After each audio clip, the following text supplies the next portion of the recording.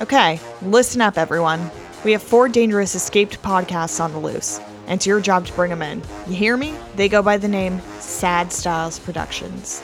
On Tuesday, the Retrograde podcast celebrates 30 years of Sonic by playing Sonic Spinball. On Thursday, the Jackass crew begins their stump-by-stump breakdown of Season 2 of the TV show Jackass. Also on Thursday, Mikey is joined by Frank Krupe of Hockey Illuminati to find out how to use social media to find his own voice in the world of sports radio. On Friday, Losing Money with Andrew Bascom is trying to find ways to lose money on the NBA and NHL playoffs. Be careful.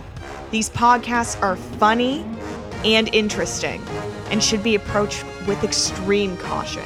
But most importantly, don't forget to get into it. He's the one that will help you bet. Then for the game you'll be all set. Even though he may help you choose, remember you still may lose. What's up, losers, and welcome to Losing Money with Andrew Bascom. My name is Andrew Bascom, and this is your 20-minute sports gambling podcast where we start to talk about football. Yes, it's almost that time. It is a mere July, which is still 2 months away from football season, but we thought we'd soften the ground a little bit on a few of our favorite bets we're looking at. Trust me, there will be whole episodes devoted to division previews and conference previews and over-under wins and award wins, and that's going to be starting in August, but I couldn't help myself just a month away if we could find some odds that we should be jumping on right now. But before we get to any of that, why don't we do a recap? And God, I love doing recaps on weeks like this. I love doing recaps on weeks we make money. And why shouldn't you be happy at home? Because you bet with us, right? Unless you tried to fade us, which is, of course, betting against us. And then you have to pay the piper, my friend, because this week we made money. Bad week to fade us. Let's do it again. Let's do a recap. Recap times 2. See, I like hearing your voice this week. Thank you. It was UFC Fight Night, Gane, Volkov. You know what? And we feel really good about this. We got our 3 picks that we put out. We won on all 3 main bets. And even on the sprinkles, we won 2 to 3 of those. Sprinkles are plus money usually, so winning those feels pretty good. If you didn't like Cyril Gane before, I don't know what to tell you. Volkov looked good, but gotta tell you, very interesting strategy to stand at distance and let Cyril Gane just pick you apart the whole time. It was like he was in cahoots on this one. I don't really get it. But then again, somebody did also make the argument earlier to me on at Losing Money WAB, where we were discussing the fight a little bit. But that's also where Volkov feels strength, at distance, being able to use his incredibly long gorilla arms to pick people apart from a distance. Unfortunately, we just found a better fighter that day. Cyril Gane, man, we're going to bring him up later in the show because of everything going on with Ngannou. But he is a immediate title contender. He is a top 5 contender that can be thrown in the title conversation, and he will be in the title conversation because of this ridiculous interim title he's fighting with Derek Lewis over, which is crazy, and we will get to that in a second. Tanner Boser won. That's great. We had him by decision. He won by knockout. Okay, I can't really blame you. Big guy. That's good. I don't know if that's super impressive anymore because OSP is moving up a weight division, but, a win's a win. Better than a loss, so congratulations to him. And then we had Tim Means also winning and via decision, which is exactly what happened. Feeling pretty good. I don't know about you. We're an East Coast podcast here, and every time that they do the fight nights or like a pay-per-view or something like that, and you're like, it starts at 2 p.m. And you're like, what? It makes you reconsider everything you knew about life. You're like, it's sunny out, but I'm watching men fight. I'm gambling paychecks away, but yet it's sunny out and I could go enjoy. I could hear children laughing. That's insane. Always makes me feel very uncomfortable. The other big fight that we wanted to talk about is Gervonta Davis beat Mary Barrios with a knockout. We didn't get the knockout round correctly, but we did have Gervonta Davis, and we had him via KO. So those are wins as well, and that's really exciting. And it also really opens up really exciting talk about what will Gervonta Davis do next. The name Ryan Garcia is out there, and Ryan Garcia, young guy, perfect, also knockout artist. This would be a hell of a fight. This would be like, you hear me rage against the Paul brothers all the time. You rage. I rage against gimmick boxing. We're one step away from a DeClaude Bear versus, a YouTube star. This would be, oh my God, boxing is back on the map. It's easy to sell heavyweights. It's when Fury and Wilder will fight again, people will go, oh, I'm going to line up to watch that. That's great. Those are 2 very large men punching each other. Hard to argue. That's a spectacle. I totally get that. But when you get really good tacticians, really good small fighters that kind of break through, that public consciousness, that is when you're hitting something out of the park. And I think you're going to see that with Ryan Garcia and Gervonta Davis. That'll be a one where your friend that kind of is into boxing will elbow you a little bit and go, hey, Saturday night, get beers. We're going to watch this pay-per-view because something spectacular will happen. And I think with the thing that we loved about the Gervonta Davis fight there is that he showed that he was very aware of the fight inside of it. He was taking his time. He was picking them apart. Depending on the scorecard you looked at, he was up or down. Like, he believed he was up. His corner believed he was up. But I saw some cards where he was down, and you saw that really great clip where Floyd Mayweather, while he's in the corner, taps him and goes, "Hey, I have you down." And Gervonta Davis is like, "What? I'm losing?" And he was like, "Yeah." It was like round 9. And then he just goes out there. And if Brock Lesnar has Suplex City, Gervonta Davis has Uppercut Alley, I don't know, something else that doesn't make perfect alliteration sense, but we're going to go with. He just was just teeing off, like just sinking. It was like a game of Mortal Kombat. Just sinking your head low, looking for an uppercut. Sinking your head low, looking for an uppercut. And good God, the percentage at which he landed was insane. So Gervonta Davis, very exciting fighter. Ryan Garcia, very exciting fighter. Not to take anything away from Ryan Garcia, but he's a very good social media star. So like an actual boxer that is good at social media, so that will help sell the fight as well. I hope that happens. Because on the other side, we also had Lomachenko fighting, and he looked really good. Yes, it was against a tomato can, but a win's a win. Kind of go back to Tanner Boser. It's better than losing. So, are we going to see a Teofimo Lopez rematch? Ooh, that's another one. That's exciting. I want to see exciting boxing matches. If I'm going to sit here and rage and be your very old uncle sitting on a porch yelling at clouds that are shaped like Paul brothers for stupid fights, then I have to be excited about the good boxing matches. That's the deal. That's the deal. Is that too hard to ask? Someone say yes. And then we also discussed underdogs in the NHL. So since we've last talked, sweet listener, sweet losers, the Montreal Canadiens won and moved on to the finals to face off the Lightning. As of recording, it is 2-0 Lightning after a impressive Wednesday night win. Guess what? We've bet on the Canadiens in both games in the finals. We've lost both. That is totally fine. Because of our underdog strategy and because the Canadiens will start to get closer and closer to plus 200 in the game, it is absolutely making sense to keep betting on the Canadiens. I know this is going to sound crazy. And if I lose 4 straight games, so be it. We've done so well in the playoffs on underdog-specific bets, underdog money line bets, that I'm more than willing to take the medicine on the 4 as it draws back to the average. It should mean that eventually favorites are going to start winning more than underdogs. Well, that's impossible in this playoffs, but you imagine it's going to start drawing back towards the middle, and that's okay. Because if you've been following our strategy and you've been doing it at home, or you've been listening to our picks at Losing Money WAB on Instagram, on Twitter, you'll know that you've made money on this just by betting underdogs. And if we have to swallow a little bit of medicine on the way out, so be it. But you also can't tell me Montreal is not going to win the next 2. Who the hell knows? Underdogs are winning all the time right now. You can't look me straight in the face, very intimidatingly, ruggedly handsome, and tell me that Montreal cannot win 2 games in the series. That might even draw you back. If it's plus 200 and they win 2 and lose 4, you've made even money. Check my math. I said it a little fast, but that makes sense. So if you keep noticing our daily picks at Losing Money WAB, we are going to keep betting on the underdogs in the same way that we're going to be getting closer and closer to the NBA Finals as well. The Phoenix Suns have punched their ticket there, and who the hell knows what's going to happen with the Bucks Hawks? By the time you listen to this, a game has happened that I have not seen yet. What's the future like? Is it nicer out there? Are people good to each other? COVID, how's that going? Because of Giannis's leg, because of Trey's ankle, who knows what's going to happen right now? But really, at the end of the day, whose full team is more talented? That's a good question. I don't even know if I could fully tell you at this point which team is better without their main star. The identity of the Milwaukee Bucks is built around Giannis and his very specific skill sets.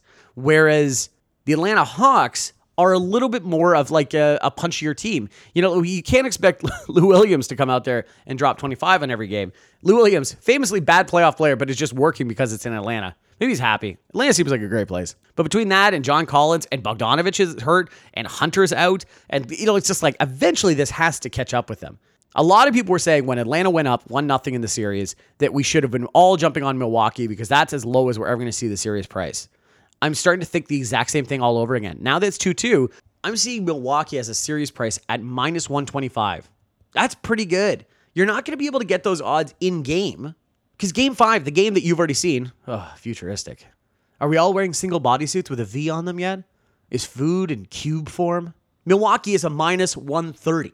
So you're already starting to see the odds difference between that. And if you really believe Milwaukee can win the next 2 of the 3 games, then why aren't you taking the odds series right now? Am I? Ooh, good question. I'm glad you asked. No, I'm going to stick to in-game stuff because if Trae Young comes back, the moneymaker that itself has been over points. I've been railing against this. You've been seeing it at Losing Money WAB. Every time we go Trae Young over 27.5 points. And guess what? Trae Young makes us money every time. So it sucks to see him hurt. It sucks to see him hurt because he tripped on a ref's leg. Like really terrible. But if he comes back, I am more than excited to be betting on Trae Young over points again. They got creeping up to 28.5, 29.5. And we still took it and we still won. So him being hurt too, I think they'll like, oh, is it like 24.5? We don't know how many minutes he's going to play. I am going to pound that over. I am going to take that over every day of the week. So there you go. There's our thoughts and kind of a recap on everything we talked about last week and going into the immediate games this week. But before we get into football, I want to talk about that Francis Ngannou, I don't know, controversy you want to go with? Whatever. The heavyweight title controversy. For some reason, the UFC is really bent of getting Francis Ngannou back in the octagon as fast as possible. Francis Ngannou is, of course, waiting out for John Jones because he believes that'll be the biggest fight. Heads up, it would. He's not wrong. And I think as a form of negotiation for John Jones, Francis Ngannou has now been thrown into the middle of it as well. Because, and this is all hypothetical, but they would believe that Francis Ngannou getting back in the ring, looking amazing, selling a bunch of fights, taking the whole tour around the press and, Regis Kathy Lee, Johnny Carson, does the whole thing, would make John Jones go, okay, I'll take a little bit less because I know I'm going to make more in the long run. I think that's what they're doing because otherwise they're just acting like assholes. They're just being absolute dickheads. They're going to have an interim title fight. I can't believe I'm saying this. With Cyril Gane, who we just talked about earlier, and Derek Lewis in August. They needed a pay-per-view. They didn't have a headliner for a pay-per-view, and they're like, let's do this. Ngannou fought in March. This isn't I don't really get where this is coming from. Interim titles are usually because somebody's moved up a weight class, or they are injured, unable to fight for lots of reasons. Francis Ngannou is like, well, wait, you told me John Jones. They're like, yeah, that's not good enough. You got to fight Derek Lewis. It's like, well, why? Huh? The interim title thing is just is so regrettable. If they made it a number one contender match, no one would have blinked. But now they made it an interim title, and everybody is, up in arms with how awful the UFC can be, Dana White specifically. So I don't get it. I wish nothing but Francis but nothing but the best, and I hope he sets out. That's totally fine, because this is a real dick move. Derek Lewis gone, it's a good fight. And I'm excited to watch that, even though it'll be for the interim title. They're going to put a title on somebody at the end of it. That's so dumb. Just to put it in perspective, he hasn't fought in March. That would go to August. So that's 5 months. It'll be a 5-month difference between those two things. Miocic didn't fight for a whole year in between Cormier fights. Not because he was injured, because they were waiting for Cormier to get back. Volkanovski hasn't fought in a whole year. He's a champion of featherweight. I don't really get where they get to bully him around, maybe because he's new, and they're like, yeah, we can do that. I just think it's just such a bad look for the UFC, to think they can bully people around to that. And you know what? I hope they get the interim title. Nothing happens. Jones signs, and that interim title has to go away while they wait. That would just be the perfect dessert for that. So stupid. But with that being said, let's talk about a sport that's never had any controversy, has only treated its employees really well, the NFL. Okay, here are the ones that I wanted to jump out. There are some picks that we made, and we haven't been able to talk about them too much because we wanted to be able to, when we start talking about football, it won't be able to stop. It's like a ball rolling down a hill. So I wanted to talk about a few bets we made right now, and then right in August, I bet you once a show, we're going to have a segment just talking about the NFL. So let's start. Here's what we always talk about. Okay, so we will probably be speaking to the Panzerite Prince. We'll probably be speaking to the Gambler. We'll probably be speaking to Charlie Chalk about their favorite football picks. But my strategy that I always like doing is imagine how you see the season going. The whole season, right? Every team, what are the storylines? Think about your fantasy team. What players do you think are taking a step up? What players do you think are taking a step back? Create the whole storyline in your head like it's some version of D&D. And then start thinking about how you can make money on that. I'll start with this. I think the Cleveland Browns are going to have an amazing season. I thought they were going to have an amazing season last season, and they did. They won a bunch of games. They were overs on a bunch of stuff, and if you were betting on them, you were making money. That being said, even in the middle of their season, they were having tremendous bad luck. There was horrible weather games that they were having. There was some injury stuff that was weird. Myles Garrett got COVID. There are parts of it that still could have been better. And really, if you look at OBJ was hurt, that's another big one. But if you look at them, they are one of the most talented teams in the whole NFL. And now it's starting to feel like they can pull it together a little bit. So, if I think that's going to be true, then why wouldn't I look at, yes, Baker Mayfield for MVP?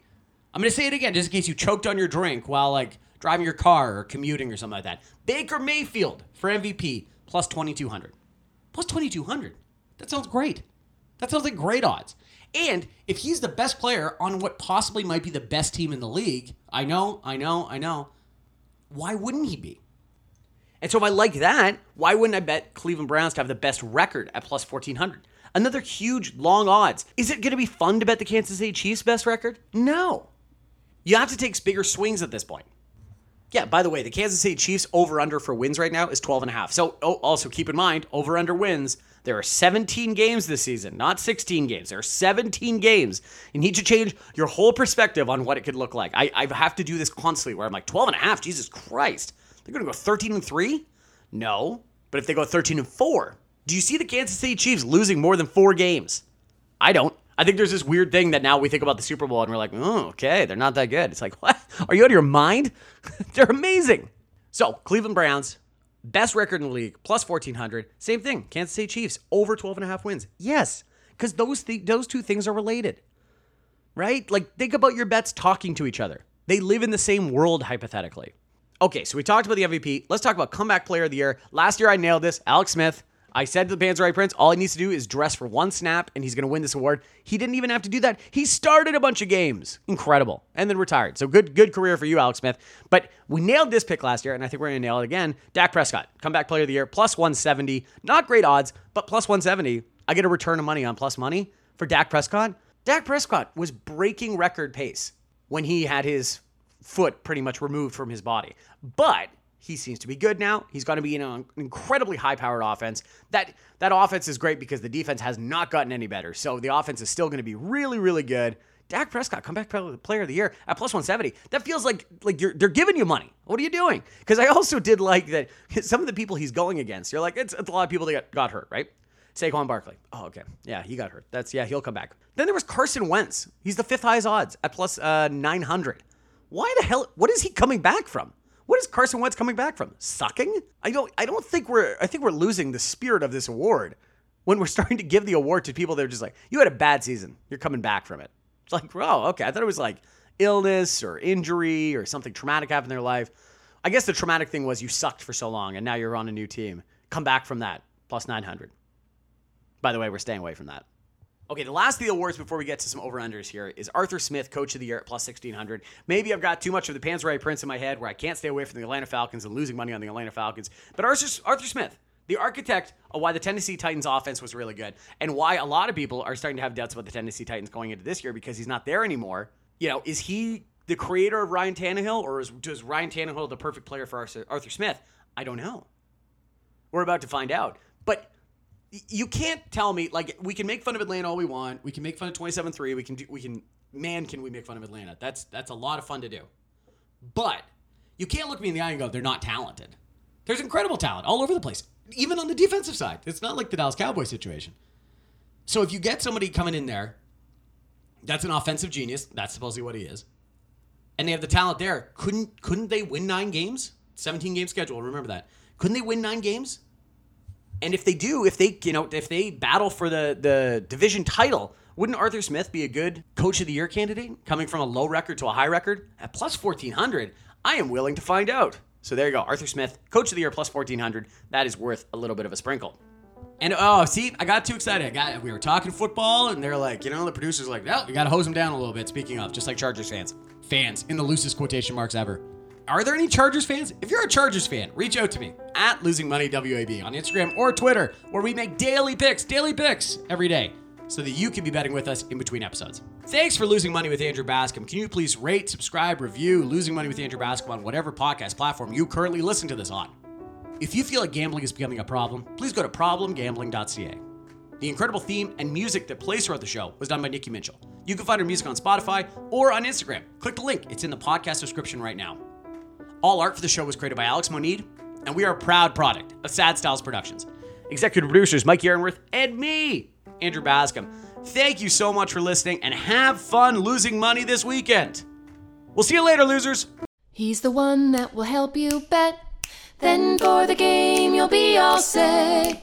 Even though he may help you choose, remember you still may lose. Furnished by Sad Styles Productions. Get into it!